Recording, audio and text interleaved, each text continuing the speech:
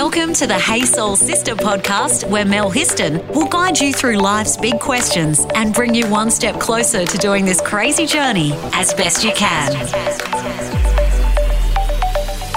Hey Soul Sisters, today we are talking about success, or how we can live a fulfilling and successful life according to our own values. And so we have the perfect guest on the Zoom today to talk just about that, the fabulous and soulful Christina Giudotti. Did I say that right, Christina? We did. And the good thing is there's breaking news. So thank you for bringing it up, Mel. Thank you for having me here. That Guidotti is going to be retired because Guidotti is the 29-year married name. Speaking about values and soul, great ex-husband, but decided we'd finish that up 6 years ago. So in the next couple of weeks, you're going to see it as Christina Joy more often. Well, we've heard it here first on Hey Soul Sister. Christina Joy.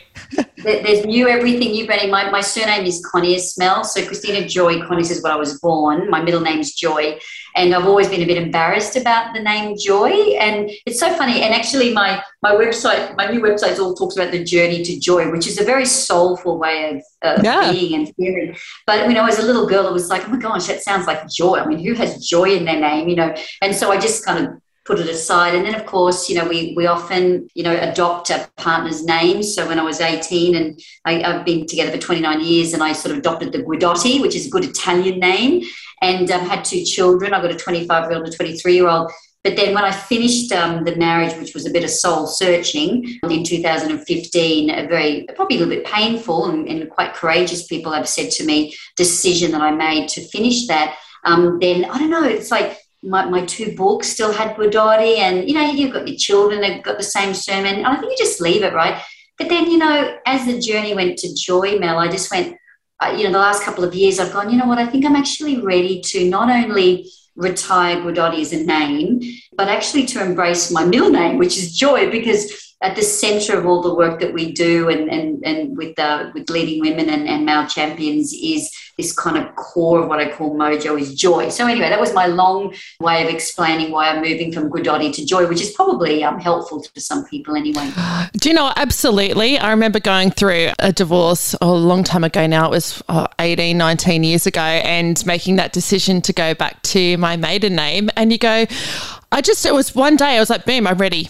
And this is it, you know, and it's different for everybody, but I didn't do it straight away, but one day I made that decision, and I'm really glad I did. I felt like I found a piece of myself again, which was cool. Yeah. It's true, because identity is something that we often, when you talk about fulfillment in the intro, is that sometimes we can accumulate all of these kind of identities, can't we, as we move forward? Then all of a sudden when things change, whether it be a relationship or a workplace or a home, or even just us stuck in environments with lockdowns and things, is that we can kind of, lose a bit of the true kind of soulfulness of us. And then it takes a little bit, doesn't it? And I love what you said, that all of a sudden you just wake up one day and go, no, I'm ready now. I think that's really perfect, yeah. Yes. Well, I love that you shared that, because you are a real woman of influence. You are a leading expert in Australia on success and belief and conviction. You are the founder of Leading Women, which is a transformational program and event supporting women to achieve success. You're a Telstra Business Award finalist. You're the author of 2 books. Like, you are one amazing woman. So I love the fact that you have been really open and honest about that. Like that, okay, that inspires other women to really think about what they might do in a similar situation. Yeah, absolutely. Yeah. Well, thank you for that. And I think I really believe that sometimes successful people make it look easy. And so I think what I love to learn about successful women and male champions is that when you see behind what you and I see, is that there's often a story of some adversity and some pain and some challenges. I don't think many people escape life. I think when you and I walk forward a little bit courageously, I think the fact that people do have some problems and some pain suggests that they are kind of either pushing the boundaries or moving forward. But it can be really, really hard. And I think that for me personally, one of my biggest weaknesses has been self-doubt. So since I was a little girl, my brother is just, he kind of, when I was a little girl, I remember him coming home from school, and those Dr. Seuss books, like they were sort of older books. I'm 53 now, so they were kind of the books that were having. My brother was very articulate, and he was like 60 months old, and he used to read. The cat sat on the mat, and I used to look at him, and instead of me getting a bit jealous or competitive, what I did and what I tend to have done my whole life is I tend to have said, right, they're the best at that, they're the award winner at that. I won't challenge them. So what I'll do is I'll just stay a little bit quiet and dim over here and let them shine there, because I just think they're amazing. And so my whole life has been a little bit of a history of sort of doubting myself. And people often say, but then how come you've achieved this, this, and this? And I say, well, gosh, honestly, when I wrote my first book, I was so embarrassed about putting it out there, because I thought, hold it a second, I was a C student in English, and my brother was the smart one of the family, and all that self-doubt. And there's one thing that I had to learn the hard way, Mel, and it might be helpful to others that might relate to this self-doubt piece, is it's not actually self-belief that's essential to the success in progress or moving forward.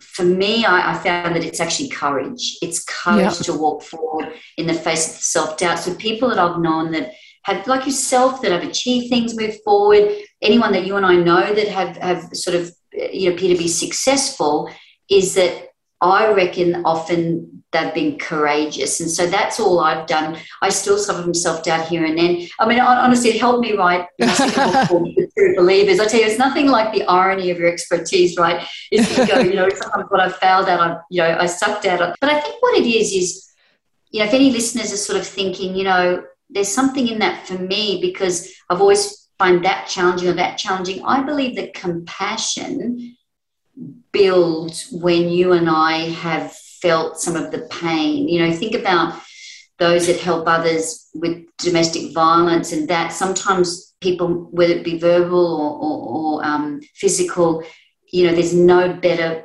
compassionate person to help support someone than when they have been through something themselves. So thank you for those comments about my success. But I've got to say to you that I think that for a lot of people, it is courage. Also, I'm very blessed because I work with people that are very ambitious around wanting to have a fulfilled life. So my clients are not just wanting the success as far as the money, but they do want that, the positioning, but they do want that. But it's actually they want to have joy, they want to have the fulfillment. And so I think I tend to work with people that kind of, title of my first book, How to Have It All, they want to have it all. You know what I mean? And I sort of say, they go, is it possible to have it all? Does anyone have it all? And they go, well, if having it all is living life according to your values, possibly. Want to fill your soul with more? Go to thesistercode.com. Yeah. And do you know what? I suppose everybody has a different view of success. Some people see it as money. Some people see it as achievement or sporting achievement or, career position, whatever. I know a few years ago, somebody said to me, oh, what's your definition of success? And I was like, for me, it's that I have choice, that I have choices. And if I have choices in life, I feel like that's some sort of level of success for me. Do you find that with the women and people that you help and that you mentor, support or coach, that they have different varying views of success, or do you find that most people kind of value similar things? That's a really good question, and they definitely come in when I first meet them with different ideas of what success is. And often when we think about our parents, so very often, our parents helped us to develop our current idea of what success is, right? But over the years, it can change. So for me personally, and my work that I do, is I tend to talk about success as living life according to our values. And it's in line with what you're talking about. That's all about choice. I remember a particular day that I was sitting in a little coffee shop and I was feeling really uncomfortable. And I'm thinking, what's wrong with you, Christina? I was talking to myself once again. And then I thought, what's wrong with you? And I went, because I'm not really happy. It was one of those times I often ask myself, am I happy? I'm not really happy. And I go, Christina, why aren't you happy? And then I started thinking, well, because, and then there was times in my life that I thought, I'm actually trying to achieve this thing for other people. You know, in many parts, it was my beautiful dad. I worked with my dad for 15 years in real estate. It's why kind of 60% of my clients are around, you know, real estate principals, real estate salespeople. And I realized that a lot of my energy, Mel, was to kind of make dad proud, to please dad. And it was such a joyful time working with dad. But when I left him at 11 a.m. on the 11th of April, 2011, and I said, Dad, you know, after 15 years, I'm not going to work for you anymore. And he was very upset because he was heartbroken because he thought I would carry on the real estate business. He's an immigrant Greek and he's worked really hard. And then it started to make me see that success is not just the achievement piece where you and I can go, oh, great, we've earned this money, we've bought this house, or we've got this car, but it's actually the fulfillment. And so then I started to develop this body of work that started sort of going, well, how do you live with both? You know, how can you have, and how can your achievement make you fulfilled, and how can your fulfillment be an achievement? And so, yeah, for me, it's similar to yours. It's about living life according to your values, which includes taking responsibility, making the right choices. Yeah. Yeah, absolutely. You mentioned a minute ago that you have a lot of people or women from the real estate industry that come to you for mentoring or guidance or coaching. Who else comes to you? Like, tell us about some of the other women that come to you. Absolutely. It's all businesses, but it's a woman that the common type of woman that we spend time together with is a woman that there's something called a sigmoid curve, which is someone that it's something that happens with our growth, that we start off with an idea, but we tend to, as we walk forward, falter a little bit and struggle a little bit, whether we procrastinate with the self-doubt. But then with some help and some support, we tend to start to reach this kind of maturity or this progress. And so the woman that comes to me, or that I tend to love working with, is someone that's open and someone that can also show their vulnerability. So, and I think a good leader will match that. And so I'll be the first one to say, hey, yeah, this is a challenging piece, but I think we hold them compassionately. I work with women from all sorts of different businesses, but essentially they're leaders that have some sort of business with maybe one staff or 20 staff. They could have an aspiration to own their own business. They could be someone that's transitioning to retirement, but someone that's wanting to lead themselves powerfully. Someone that wants more mojo. So mojo is someone that wants inner peace, personal power, and purposeful productivity. So generally the people that I work with are rushing, they're busy, they've got a really full cup. They could be in any industry, financial services, real estate. They could be a thought leader. So one of my sort of experiences is I've been 10 years in the Thought Leaders Community. That's an educational company where we help clever people to be commercially smart, but essentially help people to build like businesses or practices that solve people's problems. So I help speakers, trainers, authors, or people to become authors, mentors, facilitate coaches. So what's kind of fun for me is it's more that a beautiful person will come into my world for some reason. It might be a recommendation or a referral. We'll have a chat and I'll say to them, one of the biggest questions I say to them, Mel, is, what do you want? And they go, well, what do you mean? I go, well, what do you really want? And they go, well, and then things will start to come up. I really want to be financially free. I go, good. I really want to have better relationships. Okay, good. Well, I can help you with that. I really want to change and transition in my work. Great. And so I get a kick out of simply asking the question, what do you really want? What gives you joy? And then we started saying, okay, if that's your vision, what's your current reality? And all my job is to support and guide people to help them solve the problems, to bridge the gap. You know, and I'm a problem solver. Like yesterday, my boyfriend was here. I've got a new boyfriend, 7 months, so far so good. Awesome. Oh my gosh, I've been dating for 6 years, and I tell you what I'm really good at. I'm good at letting go. I'm good at not settling. But then, Mel, I've learned that sometimes it's okay to actually stay and hold on if you found someone that's a goodie. So yeah. I'm now practicing not letting go. But the other day, my boyfriend's sort of swimmer pants things, board shorts, fell off onto the bottom balcony. And he was trying to work out a way to get them up because the bottom balcony people weren't there, blah, blah, blah. Anyway, so I go into this like problem-solving mode. And I reckon this is key for people that are wanting to move forward, is that how do you get really good at like problem solving? Anyway, so here's me. I got a wine corkscrew thing that had a little kind of pointy arm. And then I got one of those things that the plastic things that clasping together. And then I got an extension cord. So I had it all clasping together. And he said to me, "What are you doing?"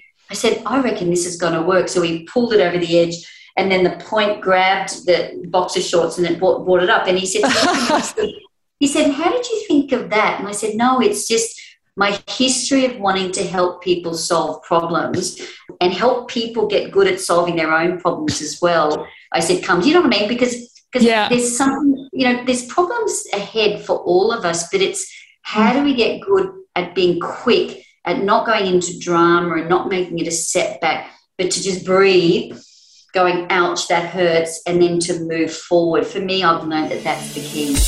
Let's get soulful on social media. Search the Sister Code Facebook page and follow us on Instagram. So I'm going to ask you a question, talking about problem solving. For a lot of women, and myself included, and it's not something that I enjoy saying or thinking, but for many of us women, we live in that state of being constantly super busy. And I know that it's almost like busy is almost like a bit of a dirty word right now out in the whole social media realm. How do you solve that problem of being too busy and actually not getting to that point of actually being able to reach that success or fulfill our soul because we're stuck in the busy place? Does that make sense? Oh, it's such a good question. Thank you for asking that. Like when I talk about mojo, and one of the 3 points is purposeful productivity. So productivity is a huge part of this work that we do. And you're exactly right. When you think about, say, a cup, and our life as a cup, it is overflowing so much, and the more that we see, especially as an empowered woman, the more we see possibility. My beautiful mother never worked outside the home. She worked hard, raising children, raising a family. All of a sudden, there's this opportunity that we have now, this generation. My daughter is 23. There's opportunity, So what happens is we start to fill our cup with so much more stuff, which makes sense, right? And we're full. It's full. So the very common word, you're right, is busy. I'm so busy. I help my clients not to use that word busy. And exactly what you're saying is that, but the truth is that they are busy when we first start out. It's so busy, it's overflowing, it's overwhelming. But what we want to try and do is one of the 10 productivity kind of tools that we really talk about and try to lean into, and I reckon the best one for us today for this conversation to help and to solve problems is, what we want to do is we want to think about our life in either high-value tasks or low-value tasks. It sounds fairly simple. I'm writing this down, Christina. I'm writing this down. Good. High value and low value. Good. I love that. And so what we want to do is we want to create a list, and we want to walk around our life for about a week, and we want to have 2 lists running. One's called low-value task and one is called high-value tasks. And then what we want to do is whenever we touch something, so I'll give you some examples. I've now got to confirm appointments for my clients for tomorrow. Low-value tasks. We don't do that. I've now got to sweep, mop the floors, iron my clothes. Low-value tasks.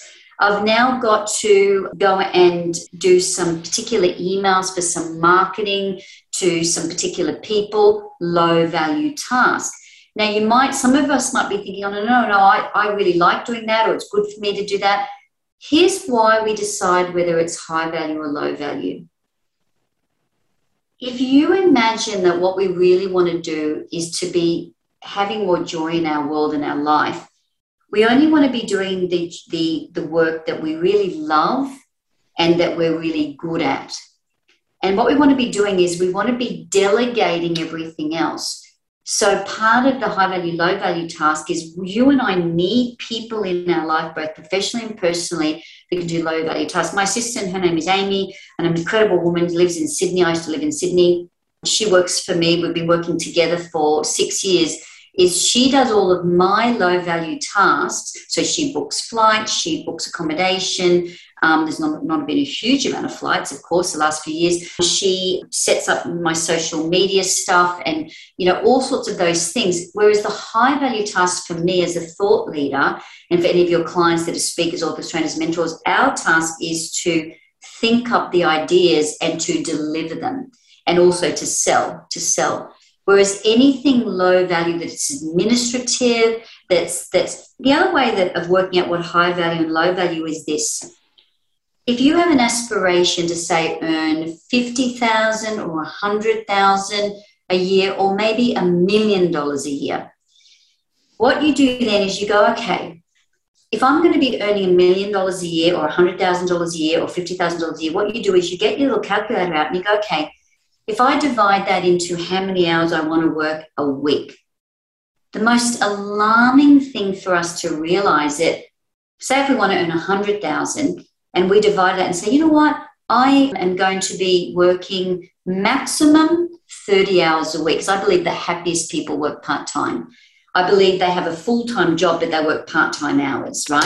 So I was just going to say, our team at Got Your Back Sister all work part-time. They all work part-time.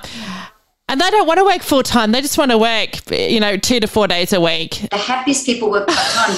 Because what it is, my darling, is that, so a Monday and a Friday, for instance, potentially, to say that you didn't work Monday and Friday, could be life admin, setting up, doing that. The Friday could be winding down, getting excited, going out for a girls' lunch or friends' lunch. And, it's like there's no time. If we work full-time, now you might say, yes, but I need to work full-time to earn that much money. And I respect that and I get that. But maybe one of the things that we can work on is to think, all right, how can I get my dollar per hour worth, for however that is? How can I leverage somehow the work that I do? And so what we tend to do is just tend to say, how do we get our dollars up and our hours down? One of the ways to actually work at our effectiveness is to actually start to think, if I can be happier, more peaceful, more productive in every hour, I can get home. I can get home sooner. So your people that work with you on your team that work part-time, is that they're going to be passionate about being as effective as possible in every hour. And one of the ways to do that is everyone's got high value and low value. So my low value tasks are actually Amy's high value tasks. Yeah. And so, and the thing is, we make excuses. One of the other things that we tend to do is we tend to give ourselves reasons why that's not going to work. And the tough love part of today, Mel, is to say we're full of excuses. And can I just quickly say that what one excuse I hear, and I know that I use, is, oh, can we afford that? And you go, actually, we probably can afford that, but do we want to put money into that? And it's like, actually, because you can't see, or you're not willing to see the cost benefit of doing that. Absolutely. One of my roles for people is also to help them to sell, help them to make more money, help them be more positioned so that they can get to this good life. I'm really passionate. A lot of my clients, we're getting them down to only working 4 or 3 days a week. I deliver maximum 3 days a week. And so I've got to walk my talk. So a good mentor will always walk their talk, because they've learned and they've changed things for their own life. And I think that you're right, is that sometimes we can get used to our own excuses, and we've got to kind of, and there's a fun thing that we do sometimes is we do something called a freeze test. And your listeners could do this as a bit of a practice. Is what you do is you walk forward in your day, and several times a day you stop yourself and you say, freeze. Is what I'm doing now leading to the life that I want? Is what I'm doing now a high value task? Is what I'm doing now leading to my vision? And very, very often, now here's another little part of the productivity, probably the 3 that we might talk about today is, one of them is do high value tasks only. The number 2 is results, not excuses, which is what we're talking about. But the third one is, and I'm going to breathe when I say this because some people won't realize they're doing this, is to stay out of drama. So what happens is, very often, now I'm not talking about you sharing with a friend something that's happened to you, something, we talk about someone that might have been, experiencing some sort of domestic violence. We want to hear from you. We want to hear about that. That's not drama. That is the truth. That is something that's going on. But what we want to do is, as we move forward in life, we want to be able to let go of some of the old stories that are no longer serving us, and just be talking about today, what's present, and what we want for the future. So sometimes the three areas of what we call Cartman's drama triangle are either being victim, persecutor, or rescuer. So I talk to my clients and I say, let's start with something that we only are it's a lovely kind of, I guess it's a kind of like a behavior that we only speak about people in a way that is not derogatory but is celebratory of them. If we're going to talk about someone in a derogatory way, we talk to their face. We say, when we don't talk derogatory, but we go and talk to them about it. We say, hey, listen, what I'm really feeling is when I'm close to you, in relationship with you, I'm feeling like this, and we sort of work with that. So the reason why is that when our cup is overflowing and it's really full and we're busy, drama, which is guilt, shame, victimhood, all of that old stories, can take up 20 to 30% of our whole day, and it takes our energy away. So we have a bit of fun as well, Mel. Like when we're doing mentoring and in the programs, we kind of, because none of us are perfect at all, is we can drop into drama really quickly. And so we have this bit of a joke sometimes we do with each other. In love, we sort of do a little triangle and we say, we go like that, and then we sort of almost self-correcting, oh my gosh, I'm in drama, aren't I? Like, oh my God, this happened and this didn't work and, this, and I can't believe COVID and I can't believe this. But what it is, the challenge for us is to be gentle on ourselves and to stop ourselves and go, you know what, maybe it's better if I move on from that, and that's a key word with women, is to be gentle, because we're so hard on ourselves, aren't we? We just... Absolutely. Oh my gosh, it's so hard on ourselves. Absolutely, my friend. Want to save your soul? Review us on Apple Podcast. Well, Christina, I'd like to ask you, what have you learned about yourself during this whole crazy life journey? Yeah. Thank you. That's a good one as well. And I did a post on this recently, so it is in the forefront of my mind. So, and it's something that I speak about often. I reckon if there was kind of like 3 life lessons that I've learned, of being kind of an ex-wife, being a single woman, in her 50s dating, being a mum, a single mum, business person, all of that. The things that I've kind of learned that help us to get to joy and more mojo and peace and empowerment, all of that. I reckon there's 3. I reckon the first one is look after yourself. We've heard it all before. It sounds a bit cliche, but I'm talking really look after yourself. I teach what we call a body, mind and soul routine. And it's a 10-step routine that we do for the first couple of hours, 5 days a week of every morning. And it's kind of something that I've been doing for about 15 years in my life. And people often say to me, I think just little things, they say to me, they give me a compliment, which is lovely, and I appreciate it. They might say, oh, you've got good skin. And I say, oh, okay, thanks. And they go, what are you using? Are you Botox? I said, no, I haven't done that yet. I might do it in the future, nothing wrong with that. But no, I've chosen. And I said, you know what? It's just lifestyle of looking after yourself. And then we talk about how do you get your vibration down? How do you not rush? How do you breathe? Looking after yourself is essentially the number one way. And what that is instead of us getting to work on our businesses, it's get to work on ourselves at the beginning of the day, knowing when to turn off our computers, our emails, knowing when to be present with our families on the weekend. It is not easy, but number 1 is look after yourself. Number 2 is to consider whom you listen and hang with. So the people is important. So family is difficult because sometimes there can be some people that are turning up with well-meaning bad advice but trigger us in family. We've all got them. But the ones that we really do have a choice, work colleagues, friends, definitely partners, there's no reason to stay in a toxic relationship so long as we're taking responsibility. If we're in a harmful relationship, there's incredible helplines that we want to make sure that everyone's got access to, is that there's no reason to stay around toxic people. In 2017, I did 3 divorces. I divorced my 29-year relationship that I felt was turning not helpful to me. I ended a 9-year best friend relationship, a female that I was in a relationship, a friendship with. And I also ended a particular client relationship. And there were 3 major pieces in my life. And that was the consider whom I listen to, because I'm a very strong woman, but I tend to hold people and help them to shine bright. The wrong person can keep me dim. If there's a narcissist or if there's someone that that we can manifest to learn something. So I learned the hard way that to mix with the right, I'm fierce around anyone that walks through my door is only a true believer. Anyone that I have a cup of tea, coffee with is only a true believer. And I think we've got to be fierce. The third one is to take responsibility for our life. My dear old dad, strict dad, I had a very strict dad. Yeah. Did you have a strict dad? Sometimes he was the fun dad. He was the fun dad rather than the strict dad. Yeah, that's good. That we have those fond memories. Well, Dad was strict, but he taught me this whole idea of taking responsibility. Dad was never in drama, right? And so I could have looked at it, and so it was kind of like, "Are you going to do this? Yes. If not, why not? Come on, let's do it." So he was quite strict, but I think what happened with me is I learned about responsibility through my dad, and a lot of my work and the teachings around responsibility, and to help clients to think about how to take responsibility, or your listeners. The first thing to do is to actually say who's responsible for this. And very, very often we can externalize responsibility, yeah? And so we go, it's COVID's fault, it's their fault, it's his fault, it's her fault. And sometimes they have contributed to our situation. But guess what?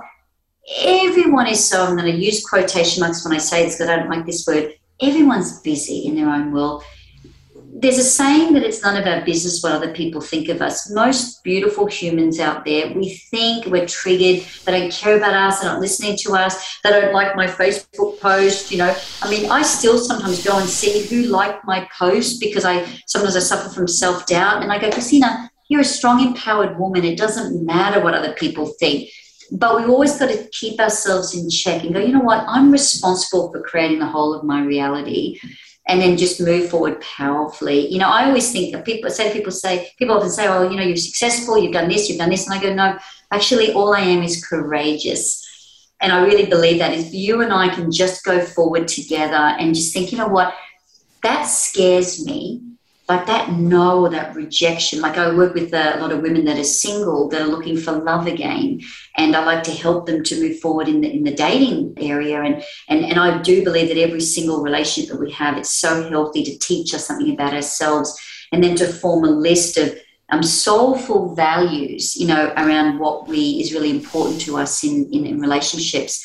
Eventually, I believe that we start to manifest that right man or woman in our life that we want to have an intimate relationship with when we are living that ourselves. And so I think all of these things that we move forward with, it takes work to work on ourselves. And that's to the point that you said around self-leadership at the beginning. We talked about, for you and I to be a really good leader, because we want to, you want to lead people, I want to lead people, we want to live our best life. We can't ignore the self-leadership piece, which so people come to me and say, Christina, how do you help me sell? How do you help me make more money? And I go, hold on. Yes. And what are your personal practices? Who are you hanging with? Are you looking after yourself? So I love that to be almost like a bit of a one-stop shop for our conversations, not just making money, not just business. The business will come better and faster and deeper when we're looking after ourselves. You can hear the compassion and the passion in my voice, right? Like you ask me these questions, it's like I have all this conviction when you ask me these questions, and thank you for having me on. Well, Christina, you are amazing, and so much good stuff. I've been writing notes while you've been talking for myself. Important. How can people find out more about you or find out more about your programs? Because I'm going to look you up myself as well.